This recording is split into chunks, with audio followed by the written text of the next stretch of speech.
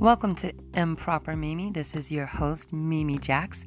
I'm excited to talk to you all today about things that help to empower women in all aspects of our life, whether it's at home, at work, or play. Be sure to subscribe so you don't miss a beat. Hello, podcasters. This is your host, Mimi Jax, and today I have a guest with us, Dr. Eugenia Griffin. Yes. And so, Eugenia, tell me a little more about yourself. What do you do and why you love doing what you do? Well, I am a licensed clinical psychologist as well as a professor, assistant professor on a tenure track. I enjoy helping people help themselves, and early on, I realized I had a good ear for listening. Individuals will always come and share some of their more personal challenges with me. And when it was time for me to go to college, I actually did research in understanding who's the person who listens to individuals' problems. And I began to study the field of psychology, not realizing that at that time I would become Dr. Griffin. I just knew I was going to go into the field of psychology, and at Morgan State University I had professors, one in particular, Dr. Earl Walker, who talked to me about going to grad school. And I went. Oh, wow. Even early on, talking to you, putting that seed in your mind about grad school, that you weren't just going to stop here, that, yeah, we're going to continue on and just, like you say, surprise, surprise, end up a doctor. Yeah. Oh, good. And so even thinking about those people in your life that help to encourage you and shape and form you to achieve the things that you've done, I'm thinking about mentors and mentorship. Have you had mentors, or, sounds like definitely you've had mentors in order to get through this process anyway, to get to where you are too. Absolutely. I would say from high school, you have some of the more informal mentors. My guidance counselor, who was very instrumental. My high school principal, both who are still in my life, 20 years now, 20 plus years, and are second moms to me. More formal, I would say, was when I started undergrad at Morgan State University. Dr. Earl Walker, he was my research advisor because I was on scholarship, the Minority Access to Research Careers program, which basically guides undergraduate students into the biomedical research fields. So as a psych major, I studied physiological responsiveness as it relates to racial oppression among college students. And Dr. Earl Walker, he encouraged me to not only get my undergraduate, it's very hard to get your undergraduate degree and do research in the biomedical sciences, as well as study psychology, but he planted that seed early on about going to grad school for research. I struggle to even think about for myself who I had as a mentor. I struggle to think of who I leaned on or who helped to guide me in school and the decisions I made from switching from one major to the next major, and knowing how to apply for jobs or go to the student center. So I could definitely see the importance, of having a mentor in order to be successful in your college career. Absolutely. And even the high schoolers, because my daughter, thank God for her mentors, because, I leaned on my friends, I leaned on the engineers I knew.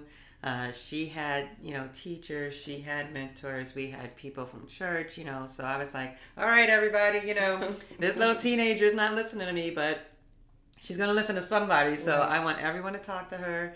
And it really worked out well. And even looking at her and some of her community activities and being involved in different neighborhoods and groups of friends and stuff like that. She was able to get mentors on her own. Nice. And I was like, okay, great. They can read over your college essay, Nice. this is good. This is what we need.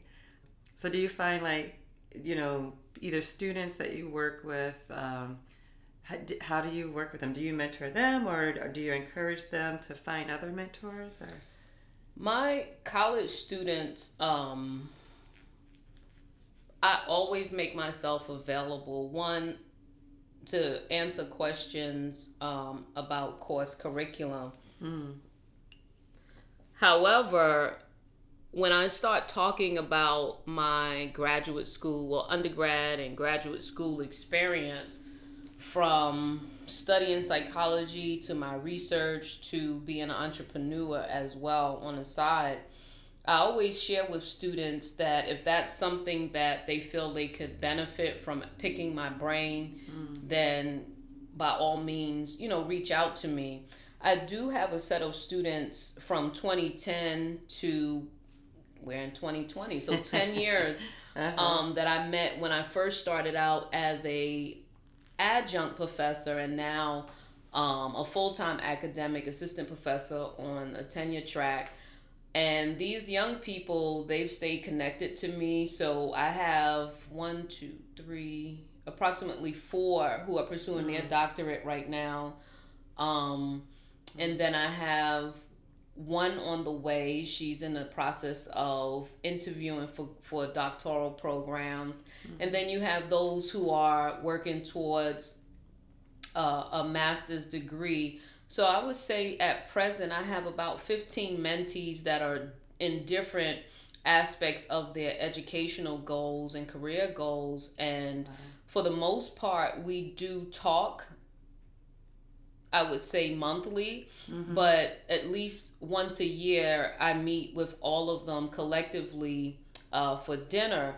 And I like that because they're in different aspects of life, and it offers opportunity for students to share among one another and for them to stay connected to me, because schedules are so busy. It's sometimes hard to meet people once a month and stuff like that, but when you put everyone together, we spend at least 2.5 hours, and they're able to ask me anything that they want. Sometimes we talk about entrepreneurship, especially for women. I think that's super important. That we don't just take all of our education and then position ourselves to work for someone else. I think that's a dangerous game.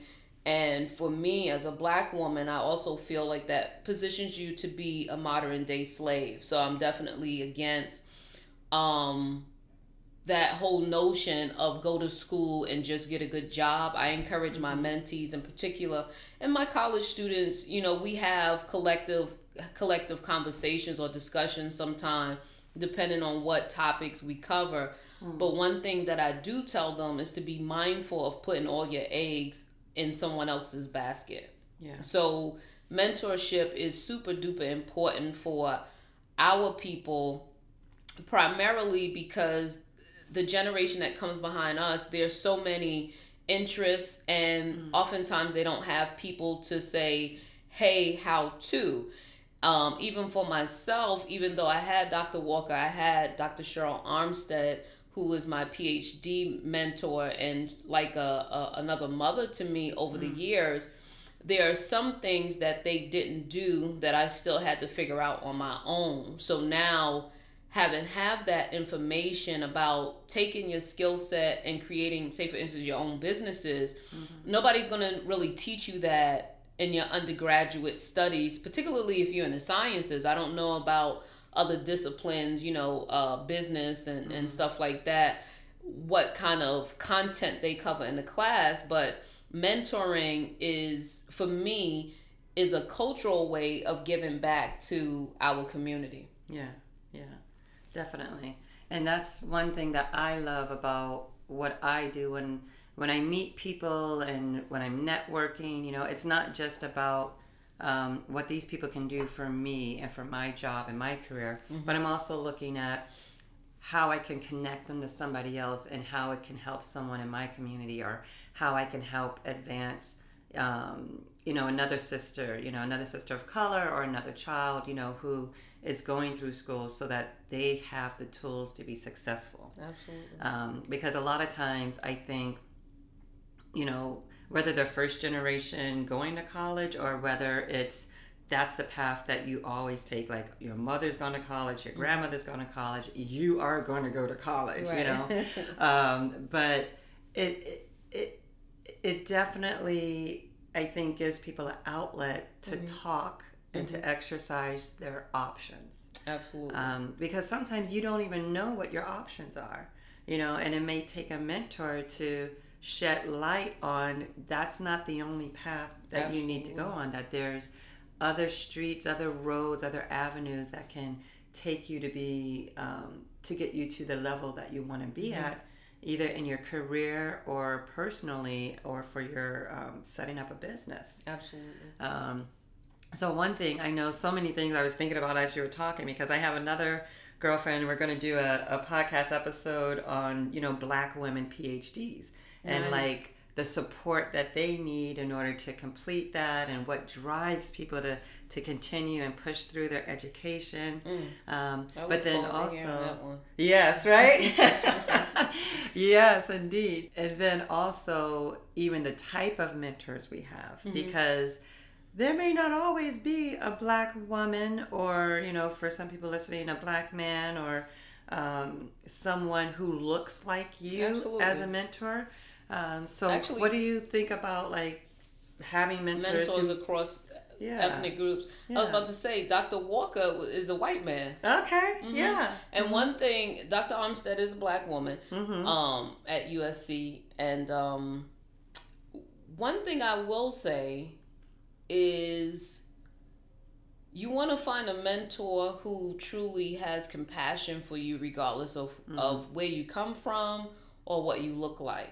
Yes. And my mentees are not all Black. And not that I purposefully seek Black students, but to an extent I do, because there's a shortage of Black doctors to actually encourage the next generation. But I definitely work with all students. All of my mentees are not all women, neither.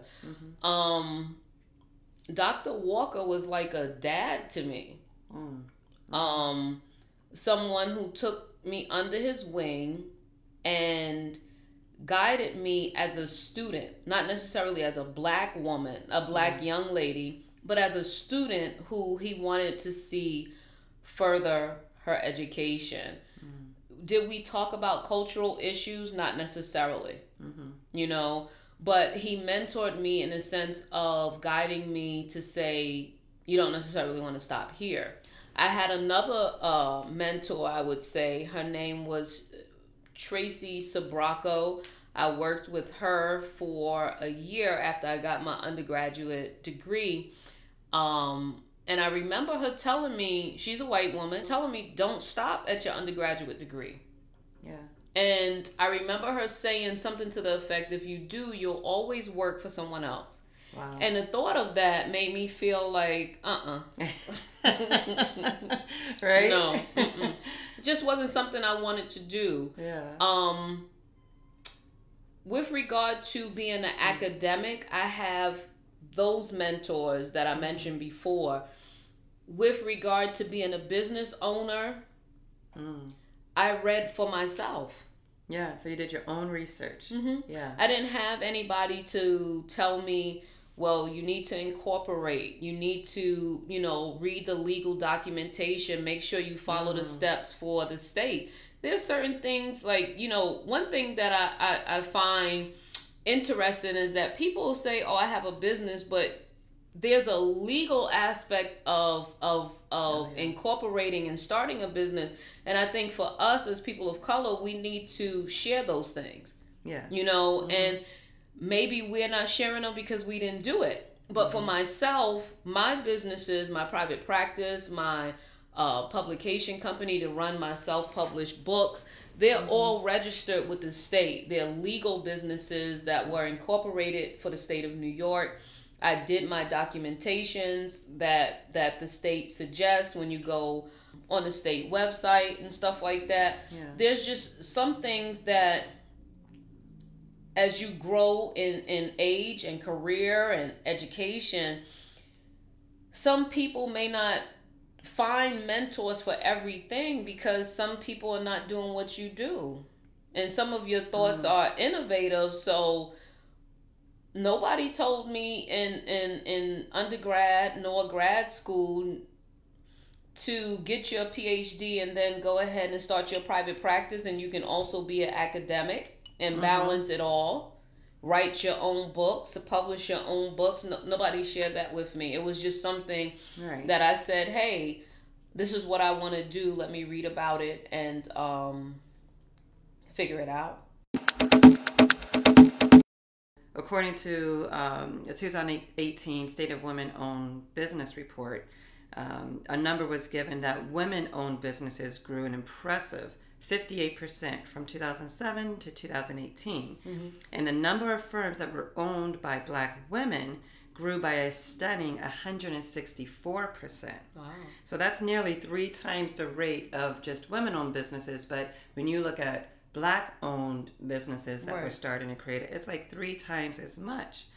And a lot of times, maybe Black women are starting these companies out of necessity, whether it was discrimination at work or whether they need a side hustle or whether they, have problems with childcare and they need to be able to be home and, start a business.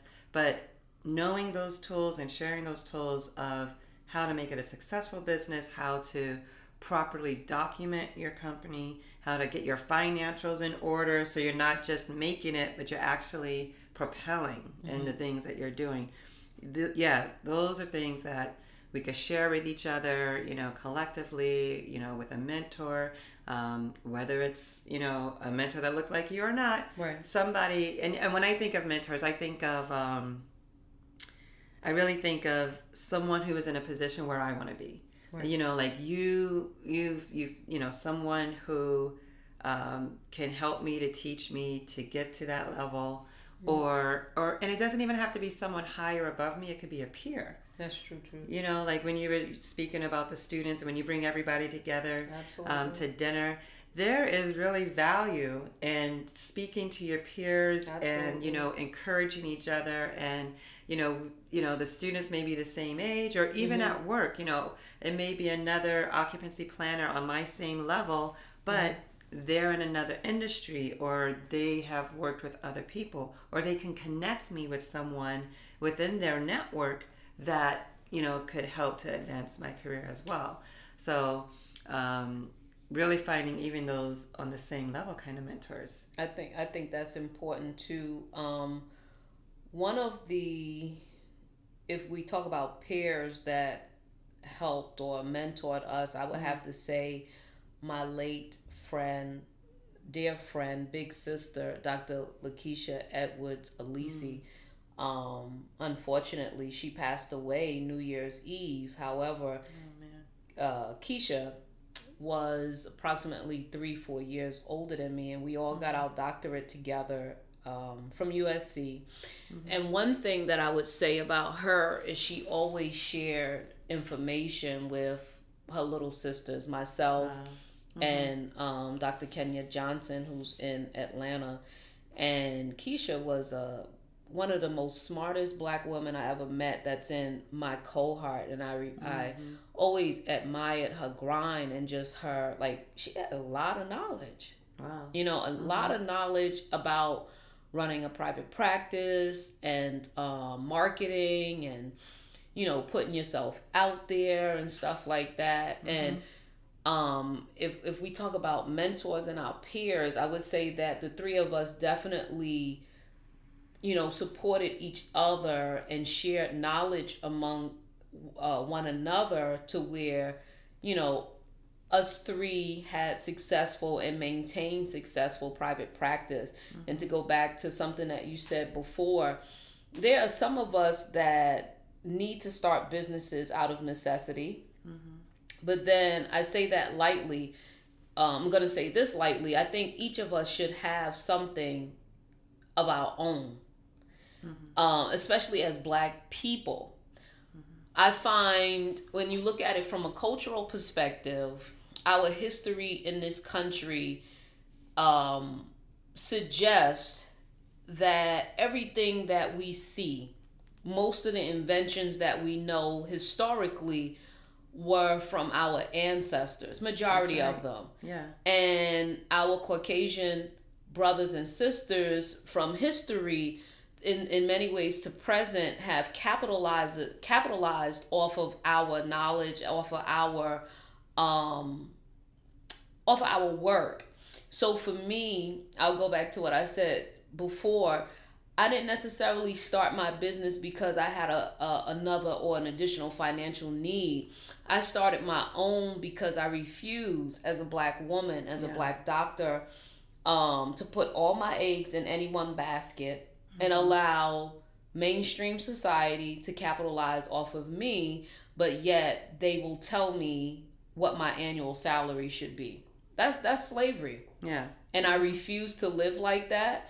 I think that when you go as far as you can in your individual career pursuits, you should be able to carve out a piece for yourself, however big that piece may be, and capitalize off your own knowledge, off your own skills, and make things work for you. So entrepreneurship for us as a people, to me, is a necessary should be a necessary goal. And one thing that I share with my mentees is that you want to position yourself to get all the knowledge that you can and now make it work for you. So even though you may work for someone else, it doesn't mean that's going to be your all in all, because at the end of the day, most employment opportunities don't necessarily pay you enough as it relates to the increase of the cost of living, as well as your interest in owning not just your home, but maybe properties, being able to travel, being able to, just live life the way you want to. I would say this one last thing. I remember years ago, I think it was Essence magazine, they did like an issue for Women's Month, and I never forget reading this article, and I share it with my mentees as well, that women in particular, women of color, it said something to this effect, that oftentimes we'll struggle financially when we have our breakups or we lose a job. And one of the reasons was that we rely heavily on others for financial support. So whether it's our mainstream employment opportunity or our spouse. And when either of those go, we have financial hardship. And what I think is dangerous is that that's a reality and can be a reality even in 2020. So in 2012, when 2 years out of being licensed as a psychologist, I started writing. And I definitely considered, going into private practice for myself. Essence magazine said that each of us as Black women should have some form of a lucrative side hustle. And when I read that, I was like, that makes perfect sense. Because if not, you really position yourself to be a slave. And I'm not encouraging nor participating in that foolishness. That is so true. I mean, and even looking at it from the point of view of, you should always have more than one stream of income. Absolutely. Anything could happen at any time. Like you say, whether you're a slave to your corporate office or whether you are a stay-at-home mom and your husband's making the money, you should always have more than one source of income. Absolutely. I remember my grandmother told me, always keep money in your sneaker in case you got to run out the door, and sense. whether it's, whether you're leaving a dangerous situation or whether you're on a date and you need to make sure you get home on your own, regardless. I feel like, and even as a single mom, I always felt like I had to do whatever by any means necessary to provide for my family. Absolutely. So, I pushed through my education. I worked hard, kept, going up the ladder. But then, even my daughter saying, like, we're on vacation. Why are you still looking at your phone? So I'm like, True. I need to work smarter, not harder. Absolutely. I need to not be such a workaholic that it's all going into the job, because God forbid, if anything happens to me one day, they're going to replace me the next day. Absolutely. So I balance it much more after that, based on the words of this child, but I balance my life, my work a lot more after that, where don't give your everything to your company. You got to have something for yourself and for your family. And these entrepreneurship opportunities that we encourage people to go into, especially Black women, that's building to our legacy. Absolutely. That's something that we can feed and pass on to our kids, and whether it's property, whether you're in real estate, or like you say, you have your printing company, whether it's the books that you write, or the speaking engagements, or the papers and research and stuff that you're doing, or whether it's people making earrings, it's Absolutely. Whatever you're passionate about, whatever you're skilled at, then that can be something that we can use to bring in another source of income, another little side hustle there for us. But also, I've been reading recently A Black Woman's History of the United States, and that's by Dana Ramey Berry and Callie Nicole Gross, and it kind of goes through this history of, we've always been innovative. We've always, even since the beginning of time, when people were coming over, there were mutinies on slave ships. There were people who were trying to position themselves to be in a better way of life, from slavery, and then through, the country building, Revolutionary War, and then as we get into the building of the country. But people, we've always had to kind of make do for ourselves. That's true. Trying to do something to better yourself. Trying to, bring in your own income in addition, just one source. I think that's super duper important. And I think as women in our profession, anytime you come across young people, to me, it's our cultural and spiritual responsibility to sow a seed into the next generation, regardless of age. Or even encouraging our peers that, explore what's of interest to you, but also think about how you can capitalize off of your own aspirations. So when I give talks about college prep and career prep, and share up out of my workbook, I think part of my conversation, part of my conversation to parents and young people is to remove this notion of telling people to go to school and get a good job, because that's a slave mentality, and tell your youth to go to school, get all the knowledge that you can, network. Therefore, even if you do have to work for other people, you come and start something for yourself, because like you said, you just never know. This country has a lot of isms that remain in 2020, and even as an academic on a tenure bearing track, I'm not putting all my eggs in one basket. And why should I? I just spent 12 years of my 11 or 12 years of my young adult years becoming a doctor. So you mean to tell me I'm going to let the college tell me how much I should have every year? Huh?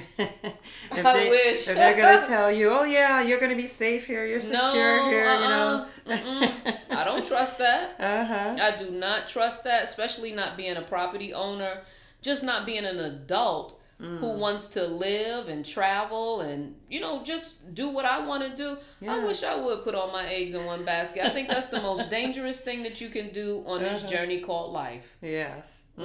Here one day, gone the next. Right. And that's the other thing, that, my daughter, she's 26. Oh, nice. Okay. My cousin, her daughter's, just about to turn 21.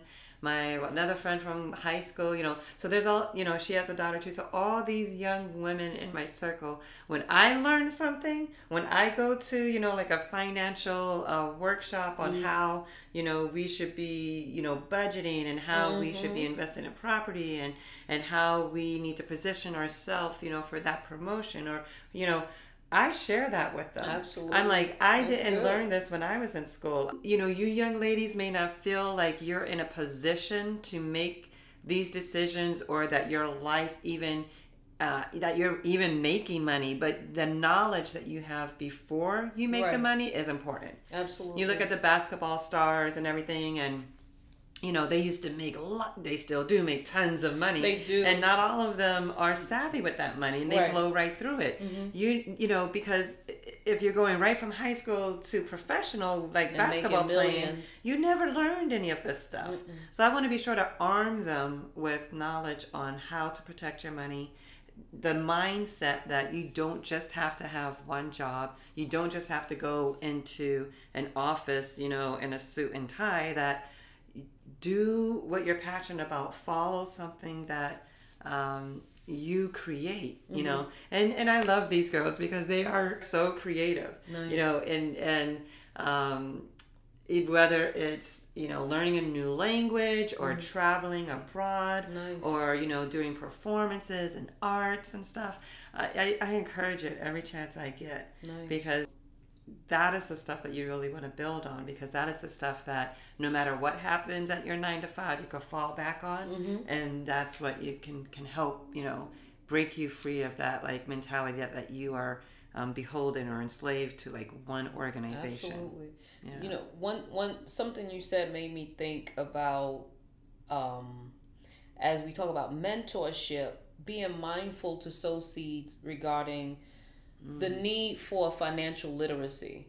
And that's something that's not necessarily passed down. I don't know about other people's We experience. don't talk about our money a lot. We don't talk about, and it's not just about saving. It's about what brings about assets and investments. So even last night, I was talking to one of my best friends. She's in Atlanta, my dear sister, and I was sharing with her that we need to do better. You know, you can make a lot of money, but when you look at, say for instance, savings accounts, you know, because when we talk about businesses, typically business checking accounts don't earn interest. Yeah. So the very money little. the money is just sitting there. And I was sharing with her, I have money in my business account that's just sitting there, and then I started kicking myself, not literally, but like kicking myself in the tail, because it's like, why didn't I move this and then invest this chunk to watch it grow? So when we talk about mentoring, financial literacy needs to be a conversation too, because the generation that comes behind us, they need to know the differences or different types of investments. Another article that I shared with them was, I think the New York Times put it out, the top 20 companies to invest in, from Apple to Amazon, Microsoft. And who's talking about that? To our youth. Yeah. Right? So you get money for Christmas. Why can't you ask your parent to say, you know, can we take this $50 or this $100 that I received and put it in, can I buy a stock? Yeah. We're not. To me, that's mentoring too, but nobody's necessarily, and I can't say nobody because I don't know everybody, but we need to do more of that. So even among my peers, my sisters, you know, I share that with them, and I also share that with my family.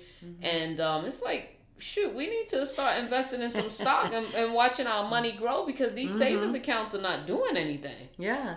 And even something as simple as money in a savings account, take a look at that percentage that it's earning of interest. And there's lots of online banks and other things that have a higher percentage. Right. So even if you do nothing, and even if you are extra, you know, risk averse, you can put your money at least in a place that you get the highest return on it, even if you do nothing else.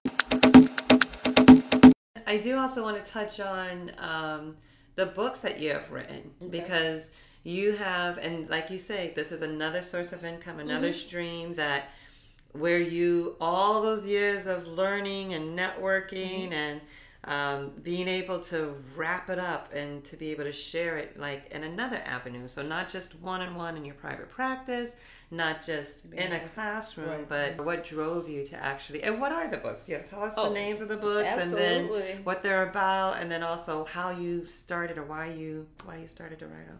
Okay. So I started speaking. You know, it's one thing to be invited to a conference to talk and you talk about your research, but then there would be cultural events where, say for instance, Black History Month, Martin Luther King Day, where people who knew I was in grad school at the time would ask me to come and speak, give a word either to the youth or just to the wider audience. And by 2012, I had written 18 different speeches. Oh. And this fella, when I was doing my residency in Johnstown, PA, this fella came up to me and said, "Oh, can I have a copy of your speech?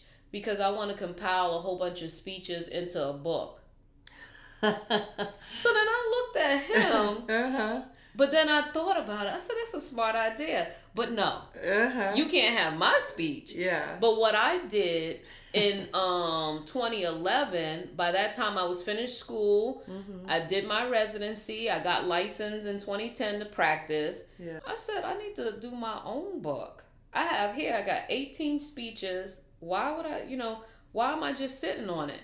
So what I did, I contracted an editor. I incorporated. My publication company is Creating Change Publishing, LLC. I did everything that they said, your documentation, right down to where you have to run an ad in specific newspapers, and people don't know that. You have to show the state that you did that. It has to run for 6 weeks before you can actually consider yourself a legal business, an LLC, with the state of New York. So I did that. I opened up a business account. You get your EIN. Everybody feels, oh, I'm gonna get me an EIN. I'm gonna get a name, get an EIN. I'm a business. That's the first step. Yeah. But if you want to be a legal business, but also protect your assets. So when you incorporate, one of the smart things to do is to incorporate, give your company a name. That way, say for instance, somebody wants to sue you because maybe they didn't like what I wrote in my book. They sue my publication company, not me. Okay. So I'm protecting my home. I'm protecting whatever's in my personal accounts. And they just have to deal with Creating Change Publishing, right? So Letters to the Black Community, it talks about, it's organized based on different topics I was able to speak about, the impact of racial oppression on the psyche and motivations of Blacks as a community, but then it's broken into Black men, Black women, and then our Black youth. And then each piece offers solutions to help us to get back to our communal energies and our rightful place as the kings and queens that we are in this country. So that came out in 2012, and then I released The Steps I Took, which is an interactive workbook for high school and college students, and it talks about how to navigate the academic system to reach your specific goals, and pointing out in particular, young people need to be mindful of how their personality is correlated to, say for instance, career interests. And all of them are released in February as a way of honoring the ancestors, to say, look at the work I'm doing to sow a seed into our communities.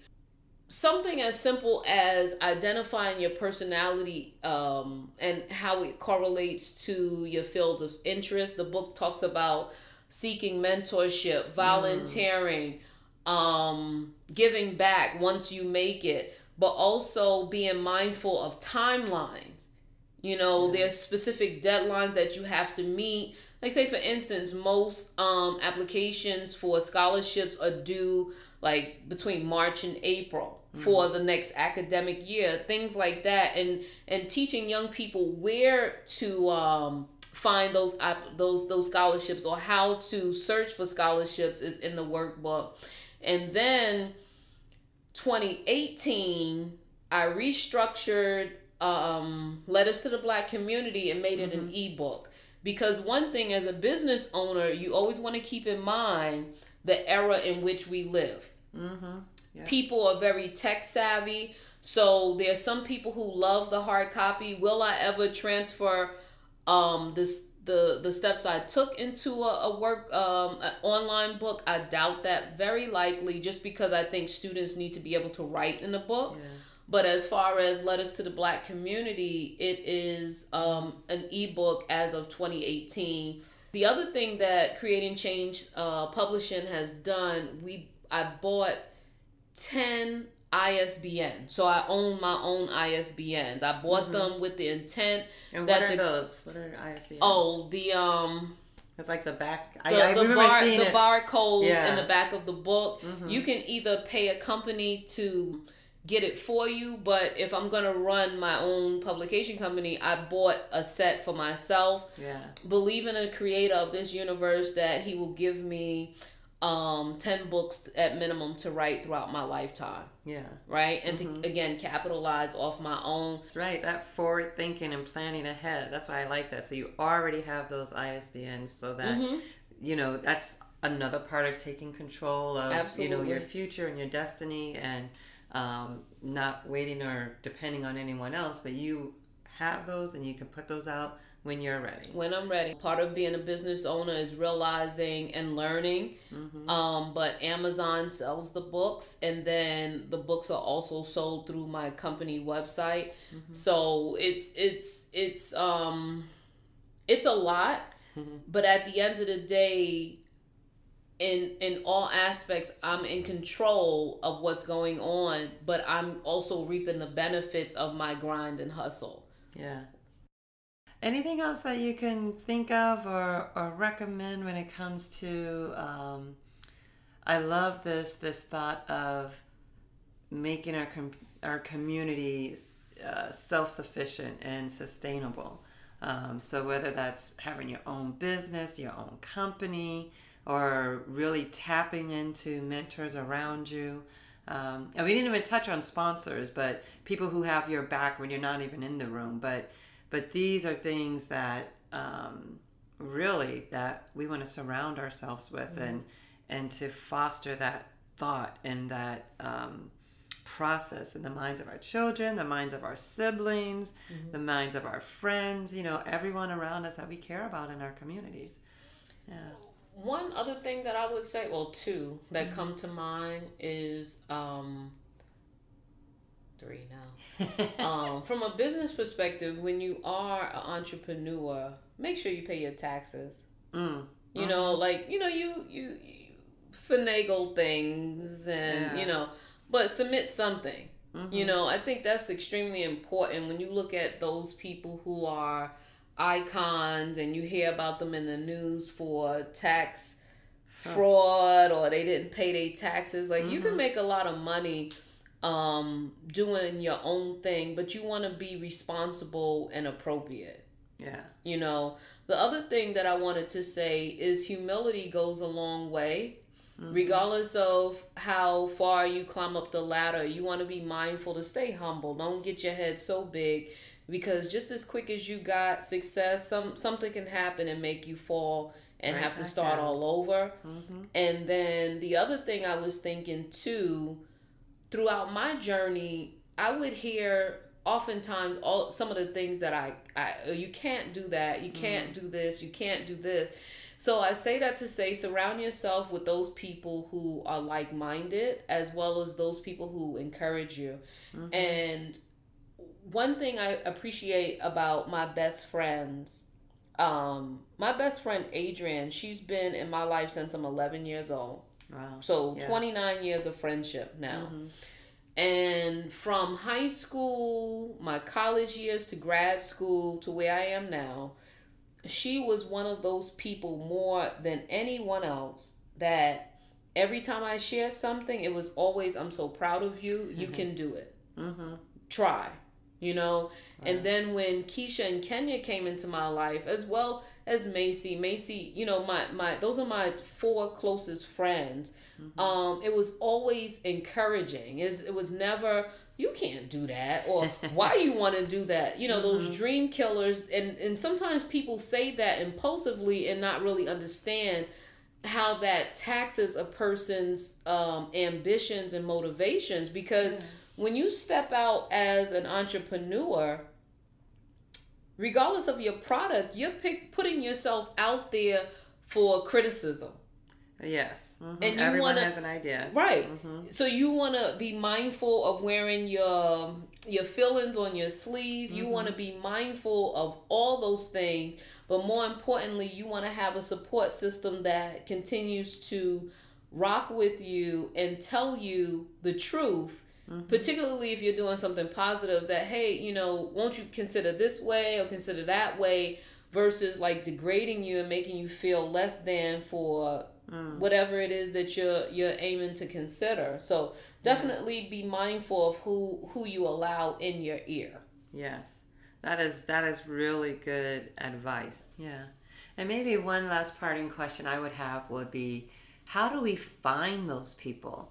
If somebody already doesn't have, you know, like, you know, their circle of friends, if they don't already have a mentor that they look up to at their job who is able to spend time with them, how do they find a mentor? That's a good question. One of the things I tell my college students is read articles or read about your industry. Like I said before, my research track has to deal with racism and its impact on our communities.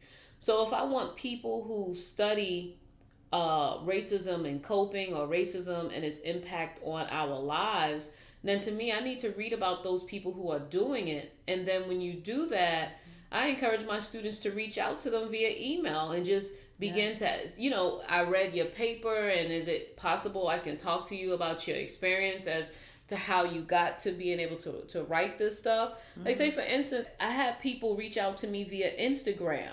You know, social media is a platform. Sometimes your hashtags make people say, oh, you know, that was an interesting post. I had a young sister reach out to me about going to grad school and pursuing her PhD.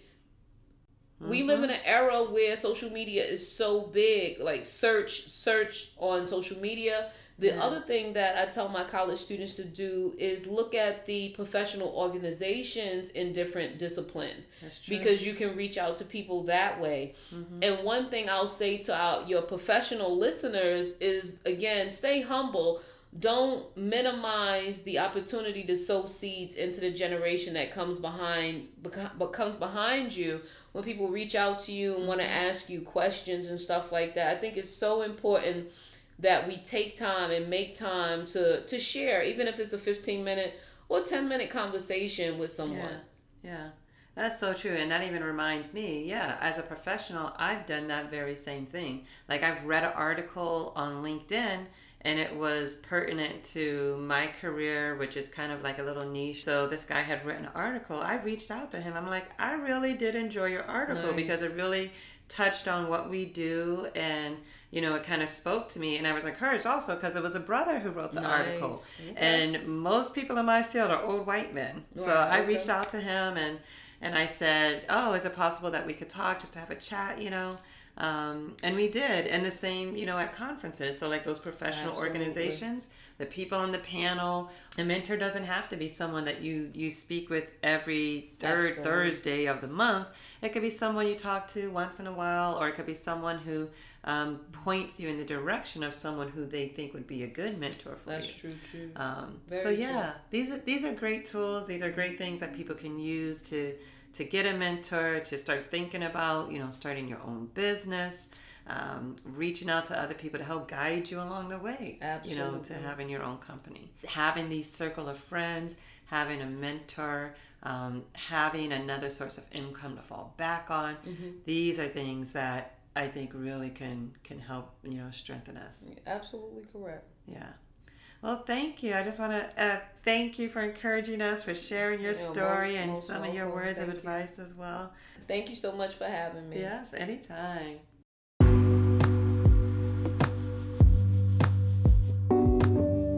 Thank you for listening to Improper Mimi, where we talk about empowering women at home, work, or play.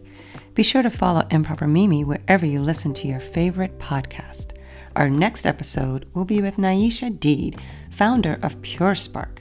She is an advocate for mental wellness and self-love. I look forward to chatting with her then, and I hope you will join us as well. Thanks. Ciao.